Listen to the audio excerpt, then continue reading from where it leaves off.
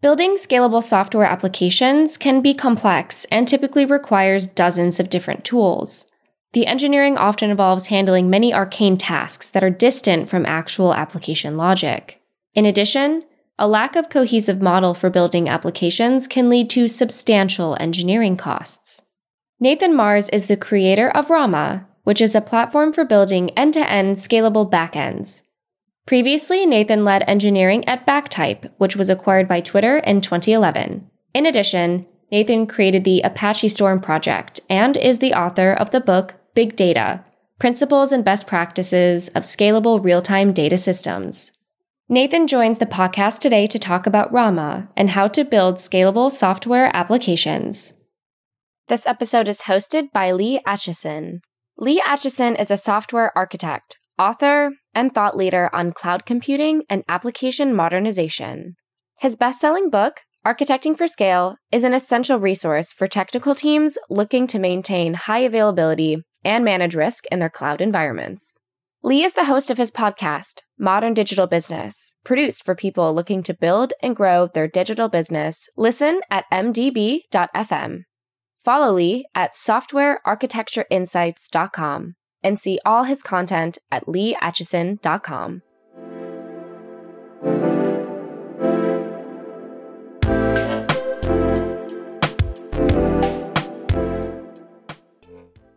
Nathan Marz is the founder of Red Planet Labs, the creator of Rama, and he's my guest today. Nathan, welcome to Software Engineering Daily. Oh, thanks for having me.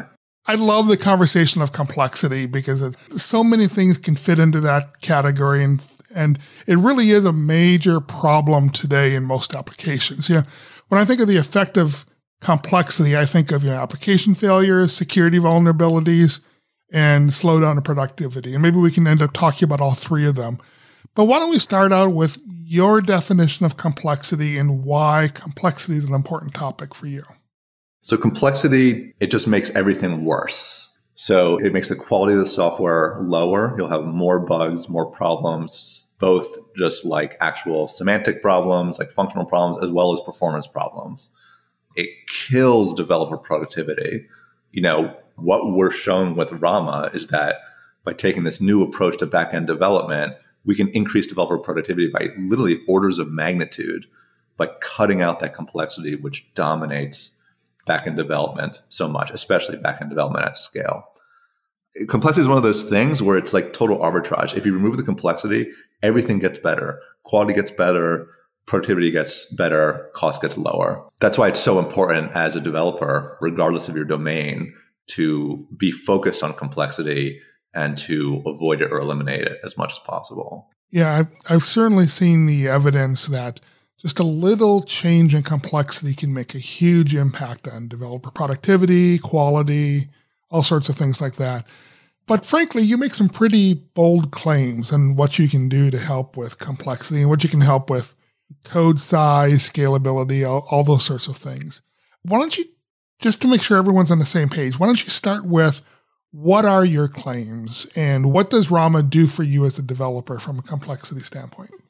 Yeah, so our claim is that we reduce the cost of building large-scale backends by 100x. So any developer that hears that should think to themselves, that is an extraordinary claim, and so you better have some extraordinary evidence to back it up, right? Just, if you're familiar with that great Carl Sagan quote, extraordinary claims require extraordinary evidence. So that's why we actually launched the way we did back in August. We didn't just launch Rama and say, oh, hey, here's this new platform and it's 100x better. So we took it upon ourselves to actually demonstrate that directly. So what we did on launch is we chose an application to build. We chose to replicate Twitter. We decided to replicate Twitter through building a new Mastodon instance from scratch. Any listeners that are unfamiliar, Mastodon is basically like an open source Twitter.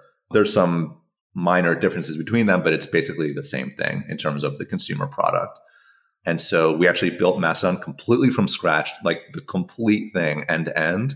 And we made it completely scalable to scale to Twitter scale. And we tested it at Twitter scale to show that it scales linearly and that its performance numbers are at least as good as Twitter's numbers. So to say what some of the numbers were, we ran our Mastodon instance with 100 million bots posting 3,500 times per second. with an average fan out of 403. And we actually tested it all the way up to Twitter scale, which was Twitter scale is 7,000 posts per second at 700 average fan out. Although when we launched it live on launch, we ran it a little bit less just because it's actually really expensive to run that much infrastructure for us as a startup. The other important thing for Twitter is also the unbalanced social graph. So the problem is actually much harder when the social graph is unbalanced versus balanced. There's just a lot of additional stuff you have to do on the back end to be able to handle that. And so our social graph was highly unbalanced. Like the average fan out was 403, but some users had over 20 million followers. And like the issues there you have to deal with are issues of fairness. So making sure that when a really large user posts a status, that they don't like dominate all the resources on the system and then delay everyone else from posting statuses. So you want to make sure that it doesn't affect the average latency of delivering a new status to your followers' timelines. And the other issue is just throughput, right? So when you have some users that are so much bigger than other users, you may have some partitions of your processing have a lot more work to do than other partitions, which can lower the overall throughput. And so in our implementation, we actually handled all of that. And we use the same approaches that Twitter does. I'm very familiar with Twitter's implementation because I used to work there. And also just I've known so many people there over the years. So the techniques we use are the same, like the fundamental techniques, but obviously expressed completely differently within a platform like Rama. So anyway, that's like our like flagship example. It was 10,000 lines of code total to build a fully scalable Twitter clone. And that compares to Twitter's how many lines of code? Twitter spent 1 million lines of code to do the same thing. Now, to be clear about what these numbers mean, right? I'm only counting the Mastodon implementation here, right? Obviously, I'm not counting the Rama implementation. And the reason I'm not doing that is because Rama is a general purpose platform. There's nothing about it that's specific to Twitter, right?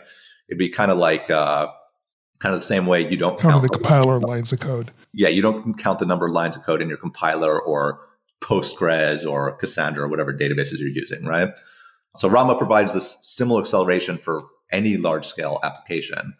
The reason it took Twitter 1 million lines of code to do this, that's actually a result of complexity, like we started talking about. So a lot of what Twitter had to do to get to scale is build a lot of specialized infrastructure from scratch, including multiple data stores, because there was no database that fit their particular needs for that part of the system. For example, they had to do this for both the social graph and they had to do it for timelines, for actually storing people's timelines. It is really expensive to build a data store from scratch. You actually just keep on like essentially repeating the work, right? Like process management and durability and replication. You know, there's some stuff you can do to share logic, but a lot of it is repeated. You know, every programmer learns really early on, like that maxim, right? DRY, don't repeat yourself. But the fact of the matter is that until Rama, we have been doing nothing but repeating ourselves. Like the fact that we can build a platform that reduces the number of lines of code by 100x just shows how much we are repeating ourselves in this industry, especially at scale. That said, another interesting metric about our Mastodon implementation, it was actually more than 40% less code than Mastodon's official open source implementation, which it's not even scalable. So we have a much more scalable, much higher performance implementation that's even less code than the non-scalable implementation, which is also an indication of how much we're just reducing complexity in general, not just at high scale, but including at low scale.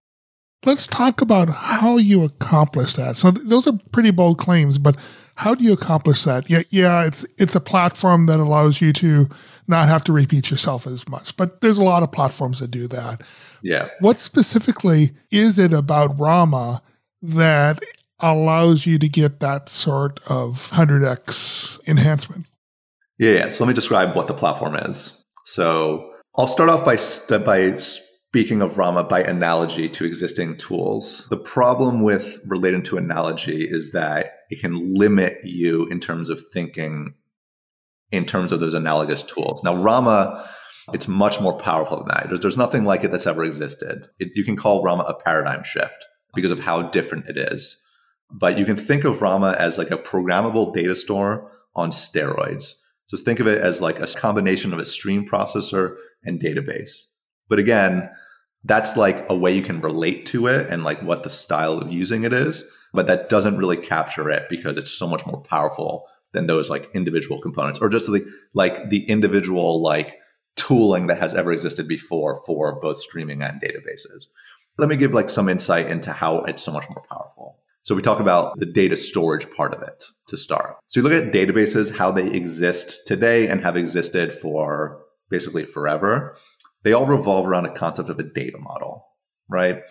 Relational, key value, graph, column-oriented, document, et cetera, right? And a data model that is what the database does. That is how it stores data. And that also determines the types of queries that you can do on that data, right? A key value database is, well, you can put values in, you can get values out. That's all it can do, right? A document database, you can put a value in for a specific field, and then you can fetch specific fields out for some key, right? So you can get more fine-grained information and other different query patterns for other ones. A column-oriented database can do like certain kinds of range queries efficiently, right? So Rama deconstructs the idea of a data model into a simpler primitive that's able to compose to all these different data models plus infinite more. So Rama, the data storage in Rama is called a p-state, which means partition state. And you express your p-states for your application in terms of data structures, right? Just like you're used to doing in regular programming, right? Maps, lists, sets, and stuff like that, right? It turns out every data model is just a specific combination of data structures. Key value is just a map, documents a map of maps, column-oriented is a map of sorted maps, and so on, right? And so when you're using Rama, you create as many p-states as you need and as many different shapes as you need. So you can express any of those data models, and then you can express infinite more. You can have a map of list of maps of sets if you need for one application. A lot of time series stuff, which is doing multiple granularities, will be like a triply nested map. It'd be like map from key to granularity to bucket to whatever the aggregation is for that window and stuff like that. And so by simplifying the concept of data storage into data structures, we have made a much more general primitive that's able to satisfy all the use cases that every database does combined, plus any use case, any database design could, because we have simplified it and turned it into a composable abstraction. So you look at like Twitter, for example, like the reason they had to build these new databases from scratch is because the data models didn't fit their use cases. So you end up having to build a whole new database from scratch, repeating all that work of replication and process management, fault tolerance, just to have a different data model, which is all it is a different combination of data structures. So Rama, by doing it into the data structures at its base primitive, means you don't need to repeat that work. That's all that's built in. You compose to what you need specific to your application. So that is one piece of how Rama is able to simplify the problem and be so much more general purpose. So an argument can be made here that, the reason why there are these different types of databases structured different ways, key value, document, et cetera, is because different problem sets have to optimize different types of access in different ways. So key values are designed to optimize certain types of access differently than an SQL database and different than a document database. By generalizing even more, you remove some of the opportunities to optimize. Is that correct? Not really. Okay. Well, if you look at like, what does a database operation do, right? You're doing a write, you have writes and you have reads, right? And a read is going to be a seek on disk, right? And then fetching a bunch of data from that point. And reads are either going to be like point reads, you just want to fetch this one thing that at that location on disk, or like a range read, right? You want to fetch a range of data. That'd be like an iteration query. And so as we're showing from like our performance numbers on Mastodon, our numbers equaled or were better than Twitter's numbers with all of their specialized infrastructure. So I think that like empirically, the performance that we're getting is at least as good as what you get with these specialized tools. Okay, that's a interesting statement. Let's go on from there. Why don't you describe a little bit more about how, what does a p-state look like and how does it work as best as we can do over a podcast? Maybe if you visualize it a little bit more, we'll be able to talk about it and think about it a little bit better. Yeah, so a p-state is an arbitrary combination of data structures of arbitrary size. So P states are durable on disk. They're partitioned. So basically, when you say it's a data structure, that's the data structure on each partition, right? You might be deploying a Rama application. Rama application is deployed as what's called a module. You can have as many partitions of your module, right? So if you have 64 partitions in your module, every P state in that module will have 64 partitions. And then the way you specify your P states is you declare a schema and you just say what data structures it is. If you declare a subschema with something called subindexing, that allows that data structure to be of essentially unlimited size, or essentially only limited by the amount of disk space you have. So you can have, for example, you can match a column-oriented database that's equivalent to a map of subindexed maps, where those inner maps can be they can have hundreds of millions of elements in them, and you can still access them, do both reads and writes to them very efficiently, including range queries, because subindex structures are always sorted. So that's it. Those are the primitives. And then I think for Mastodon, we had, I actually don't know off the top of my head, it was something like 80 or 90 P states across the whole application, and huge variety in what the P state structures were for them. Those are the basic primitives. And you think about, it lets you do backend programming just like how you do like regular programming, right? Because you're just dealing with data structures directly. These data structures happen to be durable on disk and replicated and so on, but they're still just like a mental model is still just data structures. Another really useful consequence of this, it's kind of a smaller thing in the big scheme of things, but it's a common impedance mismatch that you have with databases, is that you can store whatever you want in them, right? So when you're working with Rama, you're storing your domain objects directly. You don't have to like translate it to whatever representation your database needs, right? Like it's common for databases to require you to give it like a JSON document. Whereas with Rama, you would just say, oh, my domain type is defined with protocol buffers. I'm just going to store it directly in the P state, which means you can query it directly. And also you can even query pieces of it directly. So that's another consequence. Let me actually describe like more of Rama, because P states are just one part of it. Yeah, I was actually just going to suggest there's actually a multi-stage process that you go through here, with P states being the middle of this process. Why don't you start at the beginning? Yeah. So Rama is unifying both computation and storage, right? So P states are the storage part. So the overall model is there's 4 concepts in Rama. So you have the first concept is called a depot. This is how data comes into Rama. It's just think about depot is actually exactly like Apache Kafka, but built into the system. It's just a distributed queue of data that's basically unindexed. Rama's programming model, it's basically event sourcing and materialized views, and then generalized. So depots would be like the event sourcing part of it. So the next piece would be ETL topologies, and most of working with Rama is writing these ETLs. ETLs, there's 2 types of ETLs, streaming and microbatching, that have different performance characteristics, but those they're distributed programs that you write using this data flow API that Rama has that consumes data from any number of depots and then can do whatever it wants, including materializing P states. It converts the flow of data coming into Correct. the P state representation. Yeah. And then you have P states, as we discussed, that's how data is indexed, and you have as many of them as you need for your application. And the last thing is query. How do you actually answer queries for your application, right? And so there's 2 types of queries in Rama. You have point queries. These are analogous to things anyone has done with a database client before. You just want to fetch information from one partition of one P state. Rama has another facility called query topologies. These are analogous to like predefined queries as you might see them in a SQL database, except they're much more powerful. They'd be defined as part of a module, and they're defined with the exact same APIs used to define ETLs. Rama has a Java API and a Clojure API. And so the query topologies are defined using the same thing used to define the ETLs. And a query topology is an on-demand, potentially distributed computation that can look at any or all of your P states and any or all of the partitions of those P states. So you can do some really like intense stuff with a query topology. So those are the concepts. In terms of like the design processes using Rama, like if you look at any backend that has ever existed, it all comes down to balancing what do you pre-compute versus what you compute on demand. And so what Rama is doing through these concepts, through this flow of how they fit together, is giving you maximum flexibility and maximum generality into determining how you make that trade-off.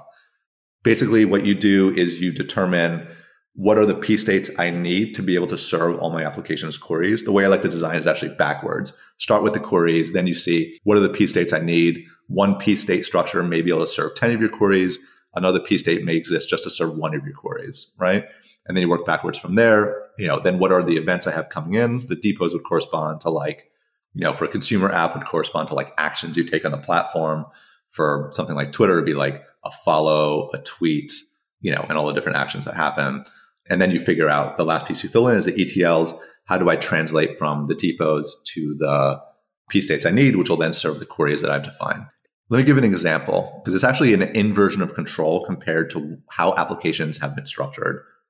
Yeah, I was actually just going to say that, because normally people think about what an application is going to do and think about storing that, what data you need to store as an outcome of what the application needs to do. But you're doing this opposite, right? You're focused on the storage part first and then building everything else around it.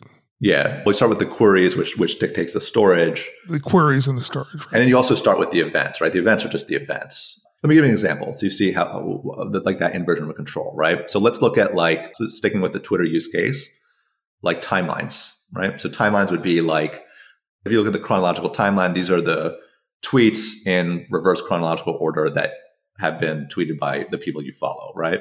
And that'd be a query in your... Well, it's both, right? It's a balance. So we're doing the same approach Twitter does. We actually materialize your timeline, right? So we actually storing in order, what are the most recent tweets, we basically store the last 600, right? Which is the same thing Twitter does. And so that's called timeline fan out, right? So the event that's coming in is the tweet, and you have to fan that out to all of your followers according to the rules of fan out.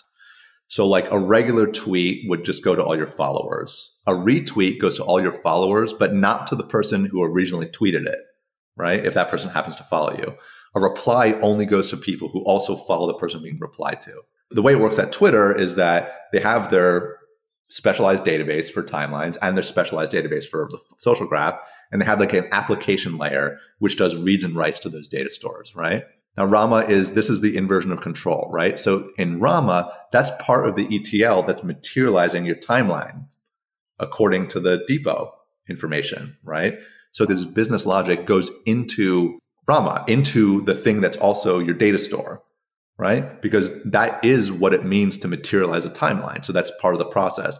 So all those rules of only fan out to a follower if they also follow the person replied to, that's part of the ETL definition, as well as all the other random rules that exist.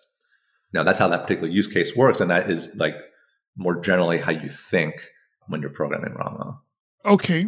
I guess what I've struggled with is, this is all great. And actually, I like the model you're describing. I do see the efficiencies of it. I see the developmental performance benefits you get from it. I can see some areas where you can get some performance scalability out of this model relatively easily. But what do you say to people who would just say that, this is just yet another novel programming language or environment? Why is it so much different? I mean, if you said this was twice as efficient, it would just be another environment. Maybe it's a better environment, maybe not. Who knows? Who cares? But you say it's 100x more efficient and 100x better, just in general. I mean, a couple of different dimensions. You've code size, scalability, 100x more productive, et cetera. Yeah, 100x more productive. Yeah, more productive. Yeah. What is it that's so different about this compared to every other environment that gets you that? And it's not just because you've got a better data structure. I mean, fine, everyone's got a better data structure. It's got to be more than that. What is it that makes this so much more efficient at building efficient systems? Yeah. So again, going back to our Mastodon example, that is why we built the Mastodon example. So it's actually, that is one of the things that we're learning how to do, right? How do we teach people Rama? Because it is a paradigm shift and it's so different than what they did before, right? So just I can describe the model, how much more general it is, how much more flexible it is.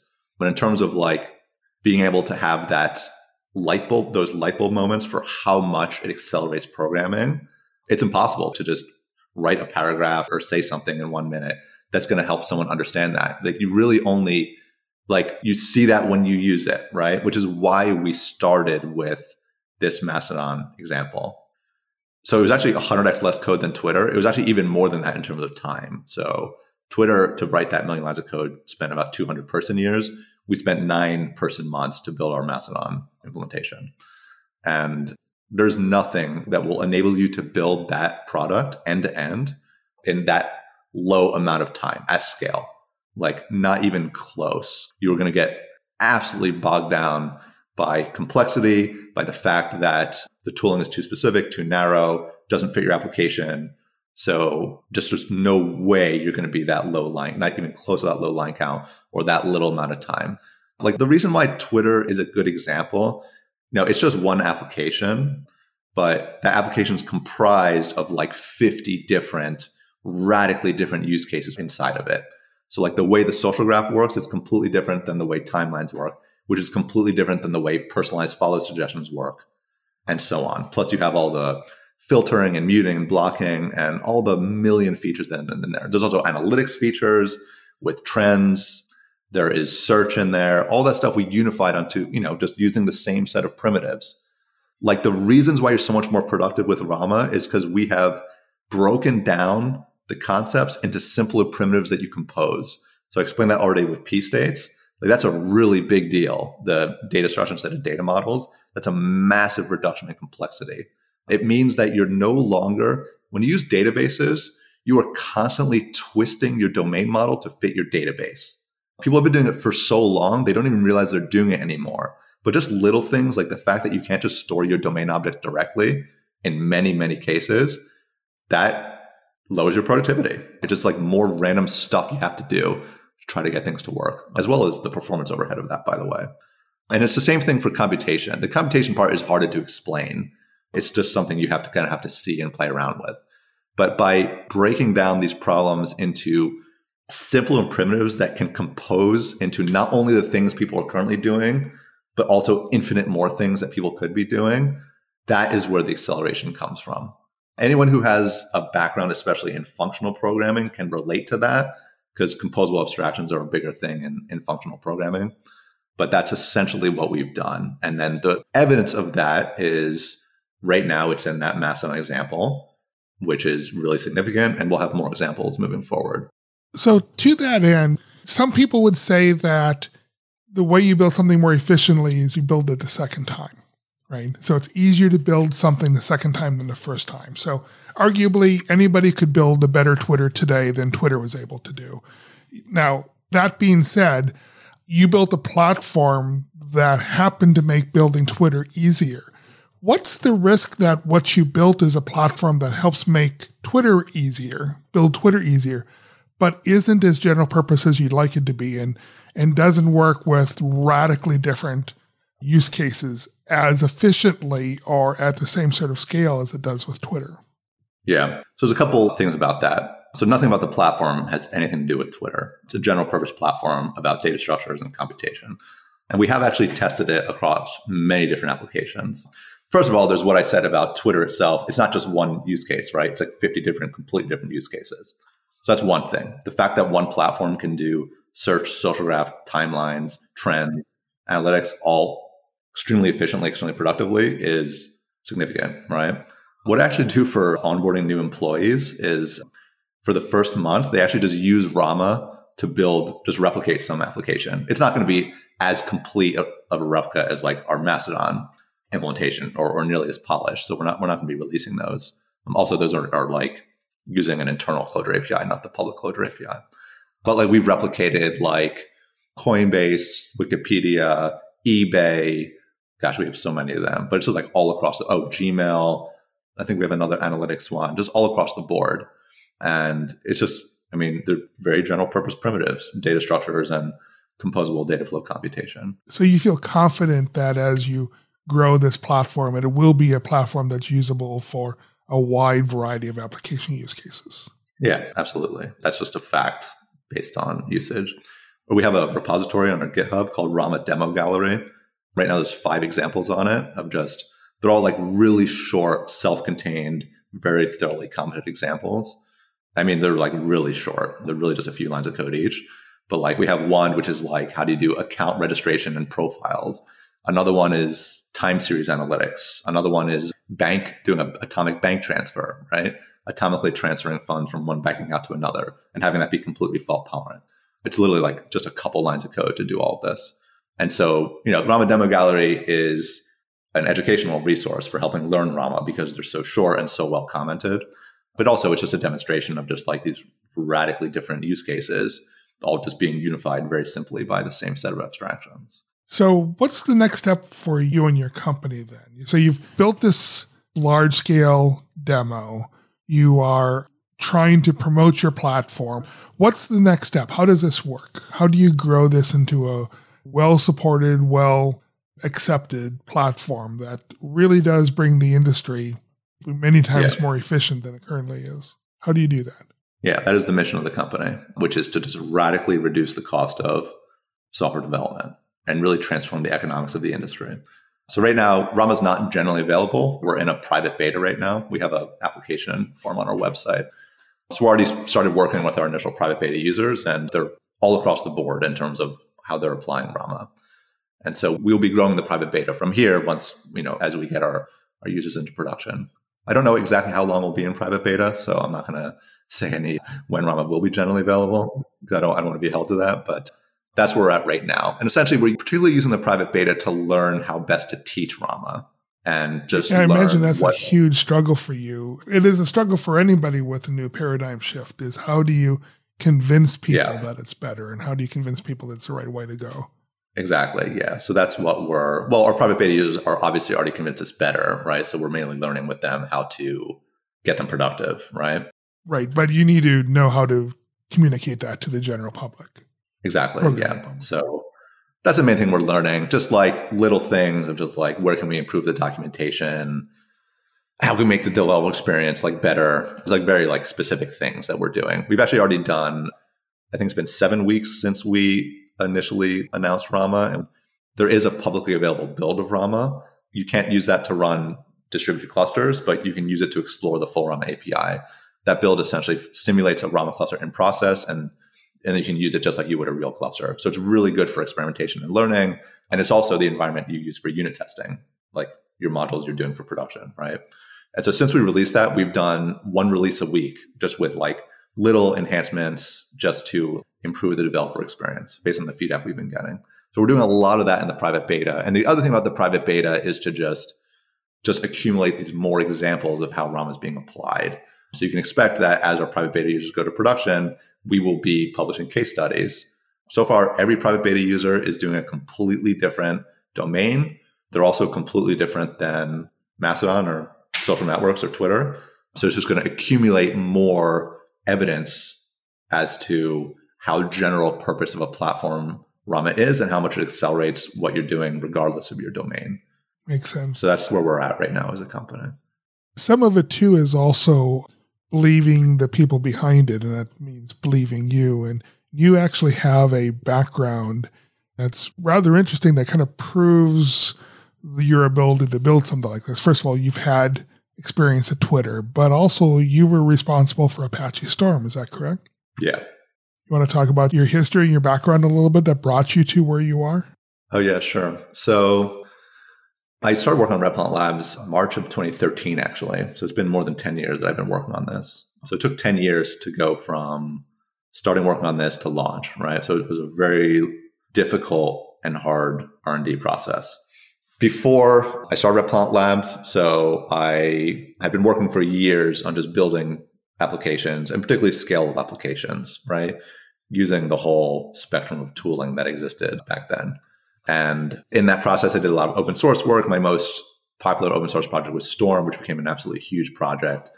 I released that in 2011. I think it was September 2011. It became a huge project, used all over the world by tons and tons of companies. Storm was a stream processor, right? It was the first stream processor that allowed you to do scalable stream processing in a fault-tolerant way that actually provided a strong guarantee of that your data would be fully processed. Obviously, Rama is also doing that. Or Rama's like kind of like... concepts are built into Rama. Yeah, kind of. Yeah. Rama is way different than Storm, but those properties also exist in Rama. Philosophical concepts, anyway. Exactly, yeah. So I learned a lot from Storm, both on the technical end and also on the non-technical end, like stuff like marketing and communication. And that was a really good experience for me. I was actually in a really interesting position in 2013 where I had a ton of demand for a Storm company. Like people were saying to me, like, can we give you money so that you can give us like support and consulting services? And I very, very easily could have started a Storm company and raised money for that. Like that's a proven model. You have a popular open source project and then you build a company to monetize that. And I could have done that. And I certainly thought about it. And actually that was honestly my intention back in 2011 when I first released it. But by the time I got to 2013, doing a Storm company would have been purely about monetization, right? Another thing I was doing at the time was I was working on my book, which I eventually published. I think it was 2015. I actually don't remember exactly when I published it. I think it was 2015. It took me many years to write the book. The book was about the much broader subject about just building big data applications end to end. And I came up with this theory, I guess, which is now known as the Lambda architecture, where my book basically goes to first principles. What are the first principles of building backends, which surprisingly was never defined before. It turns out to be very simple. And then from those first principles, you're actually able to get some really big insights into what architecture should look like, right? Now, in my book, I was talking about applying those principles in terms of existing toolings, right? So for this piece, you would use a stream processor. For this piece, you'd use a batch processor. And then for this piece, you did this kind of database. And for this piece, you did this other kind of database. In my book, I had to keep on saying, these tools aren't ideal for this purpose. They have all these random limitations, right? Here's what an ideal tool would look like, but we're going to show you how to do it in terms of existing tooling, right? And it was really through working my book and thinking so much in terms of like the principles and holistically about these problems. And also just my experience working on so many applications, especially helping people through Storm, that I started to get the general concept of like what a really next generation tool would look like. So in 2013, I had this vague outline of what would ultimately become Rama. But what I knew at that point, I knew like the general model of event sourcing materialized views. And I already knew about databases are way better to be expressed in terms of data structures, right? Just infinitely more flexible and powerful. So that's all I knew at that point. And that was really, really compelling to me. And then I had this Storm company I could have done. I also could have just stayed at Twitter and gone down like the distinguished engineer, speak at conferences route, right? And ultimately, I decided to do Red Planet Labs, right? Focus on Rama and take Storm, donate to Apache, and just focus on Rama because that was just much more compelling to me to have this opportunity to be able to completely change the economics of the entire industry. So that's why I went down that route. And it was a very difficult route. It really wasn't until 2016, I would say, that I was confident it was even possible. So it was a lot of like 2 steps forward, 1 step back kind of thing. Sometimes I'd be stuck on like little sub problems within Rama for like months at a time before I finally figured out that like, oh, I'm thinking about it the wrong way. I need to question my assumptions. And that helps me break through the problem to figure it out. P-states actually were one area where I was stuck for many months to figure out what did the abstractions look like. So that's basically the story and history of it. So basically 10 years of R&D and then the last several years in development and turning into a real company, you now can boldly talk about what this new programming paradigm is. And you really believe this will change the way that backends are developed in the future. Yeah. Or is that your hope, I should say? That's your plan? Yeah, that is the plan. Yeah. And I think it will. I think when you have cost reduction that extreme, I think I'm not going to say it's inevitable, but it's just a question that like the tool it exists already. It does what it does. Now it's a question of people coming to that understanding. Right now, that's a relatively small set of people. Like basically right now, the people who understand that are the most technically savvy people who are able to reason through the first principles that I'm presenting, right? You have like 2 forms of reasoning broadly, right? You have reasoning from first principles, which is thinking in terms of like, what are the true issues involved in the application, right? And being able to reason from there. Most people do not reason from that, even though that is by far the best form of reasoning. Most people reason by analogy. Oh, let me understand this thing in relation to these other things that I already understand. Or let me understand this thing in relation to this thing being applied to things that are exactly the same or very similar to what I'm currently working on. And we're just now beginning that process of helping people who think by analogy be able to understand Rama in that way. And as we have more and more users, there'll be more and more examples and more things that people can relate to have those light bulb moments of like, oh, this thing that I'm currently doing that is taking me, every little thing I want to do is taking me months to do because of the complexity. Here's this other thing that I can see is doing the same thing much more efficiently. So that is essentially what the road ahead looks to us to expand the users. It's actually an interesting situation to be in, to have a tool that, like basically the moment Rama was released, current tooling became 100x worse than the state of the art, which is now Rama. And it's going to take time for people just to even understand that that's the case. But we're getting there. And it's going to become easier and easier for us. Understand and believe. It's Yeah. But it'll become easier for us as we have more and more examples out there and more case studies out there. I really like the general concepts that you talk about it, and I love the bold vision, and I'm really anxious to see how this goes. And so I really would like to wish you luck. I hope this comes through, and I'm looking forward to following what you do and see what happens. My guest today has been Nathan Marz, who's the creator of the Rama programming platform. Nathan, thank you for joining me on Software Engineering Daily. Thanks. Yeah, it was a lot of fun.